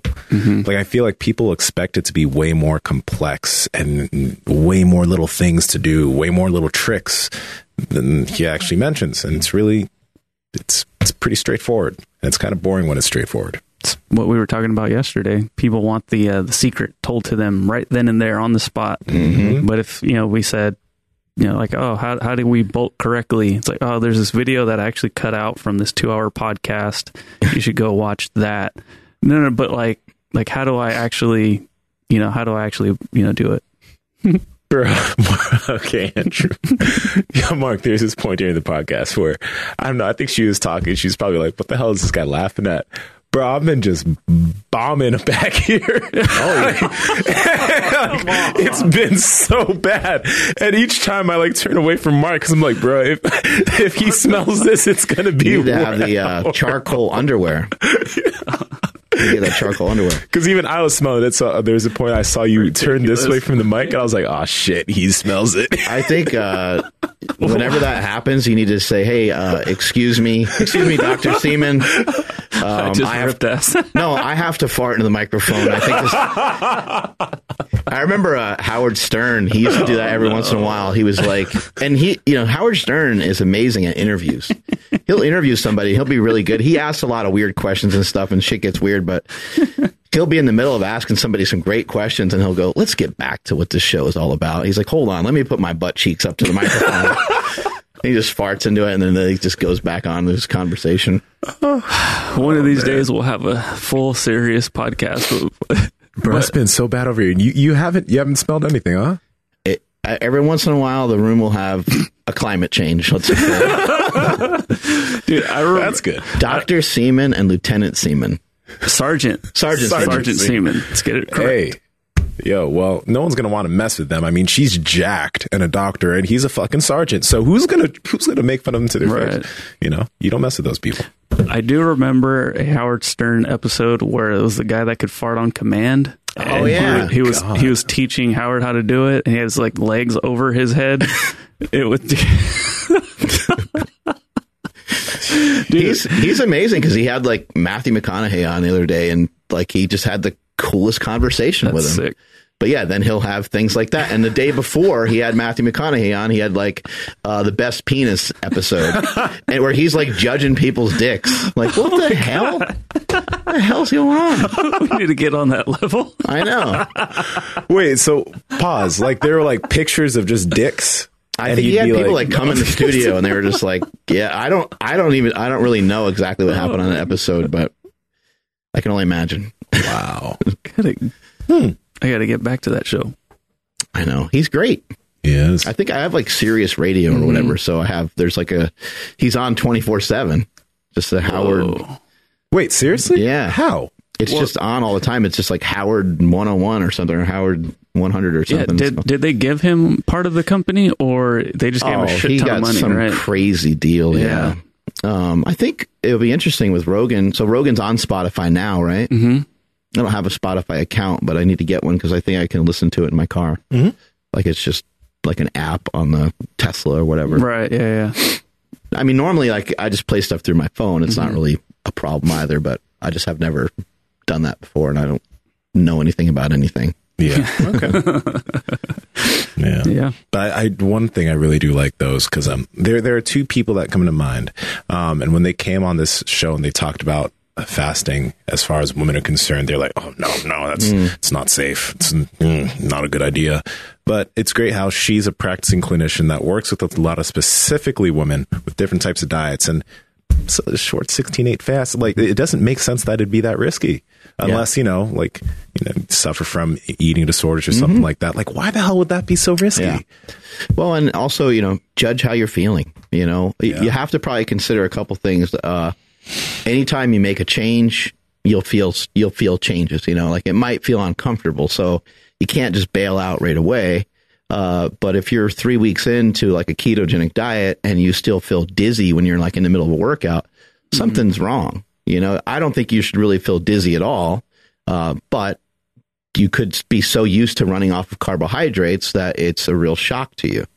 So you have to play around with different stuff, and you have to see what feels right. And that's why most of these people that we had on the show, they've started with different diets. They moved from one thing to the next. She went from, seems like a paleo diet. Then she kind of moved into more of a ketogenic diet. And then now she kind of seems like keto, carnivore, paleo-ish. It's like a kind of combination.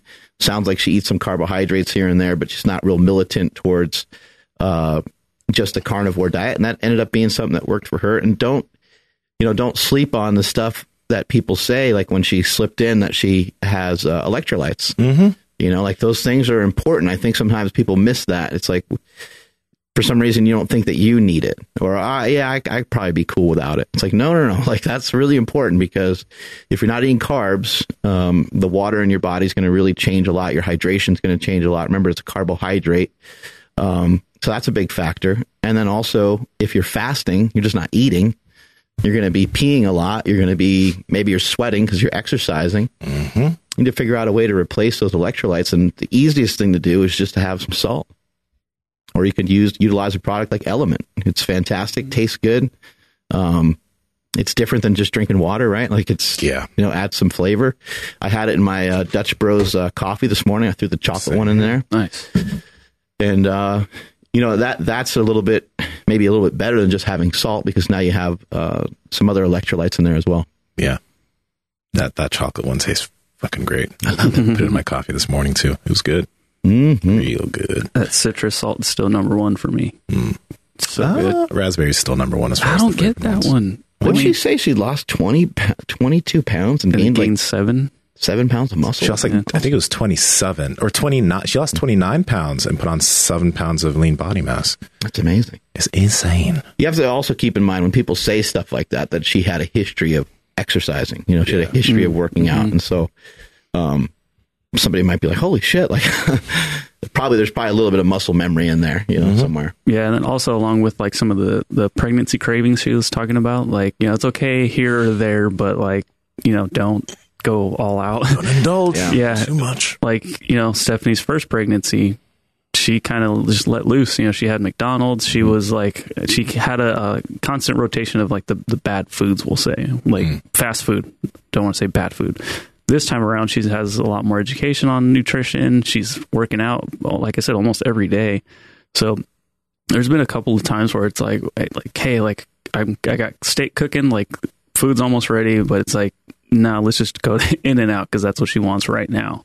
But it hasn't been like an everyday thing. It's nothing like that. So if she heard her say, like, don't indulge, like maybe once in a while, during her first pregnancy, she'd be like, you're crazy. Like, heck no, I can't live without it. This time around, it's like, okay, yeah, it makes sense. So I think, maybe not everybody received that very well, but, hopefully a lot did. And, hopefully those that didn't receive it well can kind of get something out of that and be like, okay, yeah, maybe we can, take control and, eat healthier for myself and the baby. I don't know anything about being pregnant, so I can't say really much in those terms. Wait, where did your kids come from? Yeah, I thought they just come right out the butthole, the dick, out the wiener hole, the weenus. But I think people are really weak. Like you need to, if you have a craving, you sometimes need to not act on that. Just don't act on the first one. Like it's okay if you have a craving. It's okay if you act on them, but. Can you eat a little healthier? Can you do a little bit better than you did yesterday? People have all kinds of excuses on why they eat poorly. It could be, I think being pregnant is a time to pay attention to your nutrition, probably more so than ever. I mean, you have another human being that's inside your body, that's growing inside your body, and their fate of the way that their body is set up based off of you forever. Yeah. Mm-hmm. So if you feed that thing a lot of sugar, it might have a propensity to, be diabetic. It might have, it might end up with a little bit of an addiction to the sugars and stuff like that. So I'm not saying that I can pretend to know what it's like or to understand it at all, but I think that everyone has some control. I know that there's hormonal changes and things going on that you don't really have a lot of control over, but just don't act on the first craving. You're going to have them each day. There's going to be these little pulses. We all get them. You're super hungry. You want to make a bad decision. You're like, oh, it'd be great to eat that. Just push it off and say, I don't need that right now. Let me make sure that I get the proper nutrition in first. And if I want to make a bad decision later, maybe I'll do it later. Maybe I'll eat a slice of pizza or two later. But for now, let me make sure I get in some steak and eggs. Let me make sure I get in some salmon. Let me make sure I get in whatever the heck it is. Yeah, and then something that we can speak on, especially, I can definitely speak on it, but like you hear about dudes getting sympathy weight gain or whatever. It's bullshit. Sorry, dudes. It's definitely not a real thing. I think those are dudes that maybe she's starting to gain some weight and eat some other foods. He's like, oh, let me just join in. It's not sympathy. Absolutely. It's just feeding the beast. So, yeah, feeding the beast. Yeah, the beast that you're growing inside. I was talking about himself. He's feeding too much. No. We're talking about the future legend that people are growing inside themselves. That too. That too. But no, I totally agree with what both of you guys are saying. I don't think it's. Initially, I was like, can we speak on that? But like, I think it's the most important thing to talk about. It's like, if you're ever going to try to take control of your nutrition and your health, it's while you're growing a baby inside of you. Because like it's crazy. She said, depending on those foods you eat, that baby might have a high propensity to be obese or diabetic or all these issues. And do you want to, make those mistakes right now and have your kid have to have a hard time with that later on? Do you really want to make that choice? Probably not. Right. We didn't really talk much about like training like into a pregnancy either. But there are people that plan it. There are people that think about like, hey, I'd love to have a baby around this age, or when they have a second or third child, they kind of plan it out. And so you can kind of think about like, hey, like I want to kind of train for it. Like maybe I should get in a little bit better shape, because I've neglected my nutrition. Maybe we see people do it with surgeries all the time. Somebody's getting a knee replacement surgery and they know it's in, February. They're like, man, my damn doctor told me I should lose like 15, 20 pounds. He's probably damn right. And the recovery, when you come out of it, will be that much better. And then you can also think about, you can maybe set that baby's health up to be a little bit better. You'll be healthier during the pregnancy. You don't have to be as fearful as, having as many complications. And maybe that, quote unquote, snapping back, you can get back in shape a little faster because you went into it. Yeah. In a little bit better shape. So this is what Steph did the other day, how it started versus how it's going. And that's exactly what happened. She got into basically the best shape that she's been in for, I think since I've known her. And then, so hopefully, she doesn't get too upset at like the weight gain because of the baby. But the very next post should be like before and after, and she should just swap those. yeah. But same thing. She got super jacked and then she got pregnant. Let's go, Steph. Yeah. She'll be fine. She's very conscious of it. She pays attention to it. She'll get in shape. Yeah. She's not going to want to sit around and do nothing. That's for sure. No. I am curious to see how, like nursing and all that goes. Because she said for, our first one, she was like just so depleted. But I'm glad I asked Jaime that question because she was just like, dude, I was like a ghost. Like I had no energy. I couldn't move. I'm like, okay, well, we're going to up them calories. All this stuff is so weird too. Like, no one really ever talks about like complications. No one ever really talks about like, nursing a child is like, it's really hard. It's really difficult. Like, to get the baby to, and the mom's milk doesn't just automatically like come out of nowhere. Like it takes a while, and then sometimes the mom's not producing enough milk when the child's first born. There's all these things that happen and it scares the shit out of you because you're like, wait, what's going on? Like, what can I do to help? And you can't do shit. No one can do anything. It's just physiological things that are going on that you can't really do anything about, and you just have to kind of learn it on the fly. And you're like, oh shit, all right, well, I guess we just gotta wait. There's like not much you can do, and sometimes the baby has to have like formula or something, and you didn't plan that, you didn't really want that, but you're like, well, the kid's got to eat something. And so there's just all these things that you just you don't know. You watch it on TV, and like the baby's born, and mom's healthy, baby's healthy, and normally everyone's like healthy, but there's always like stuff.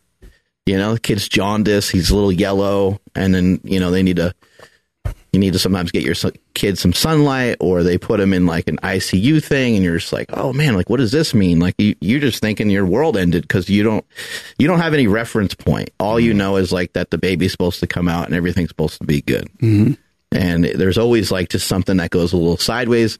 Normally it's not anything big deal, but it's just like something that no one ever, shared with you, or you never heard it before, so it's a complicated thing popping out a baby. Yeah. When, cause we do, the, Super Friend interviews from markbell.com. So I get to talk to Jesse Burdick like almost every week, and he's somebody I look up to, and, him and his wife just had a baby. And so like, I get like updates from him and how things going. And he was just saying how, we're kind of like wired to like essentially like really be alert when we hear our baby crying. And he's like, we went to like a checkup, and the baby's crying in the back seat. He's like, and me, like I sweat through everything in normal temperatures.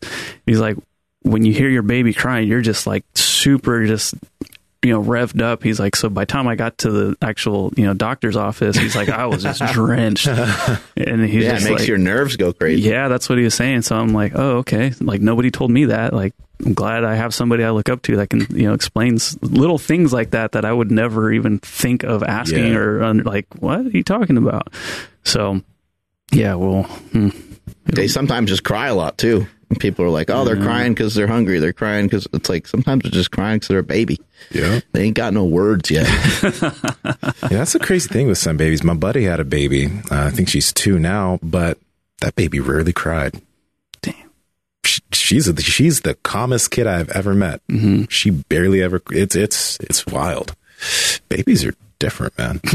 Yeah, each kid's quite different too. Yeah. Andrew, take us on out of here, buddy. I will. And actually, before I forget, I wanted to show this because this shirt is now available.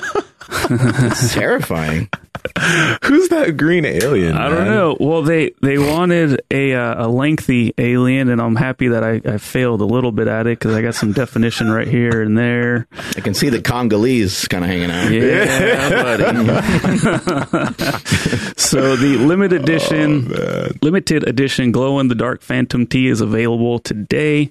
Spend $50 at markbellslingshot.com and you'll receive the Phantom tee for only $15. It came out really good. It looks great. Yeah, and then on top of that, you'll get a Phantom. I can't read it because my thing's messed up, but you get a sticker with every Phantom tee you order. So make sure you guys in the dark. Yeah, make sure you guys check that out at markbellslingshot.com.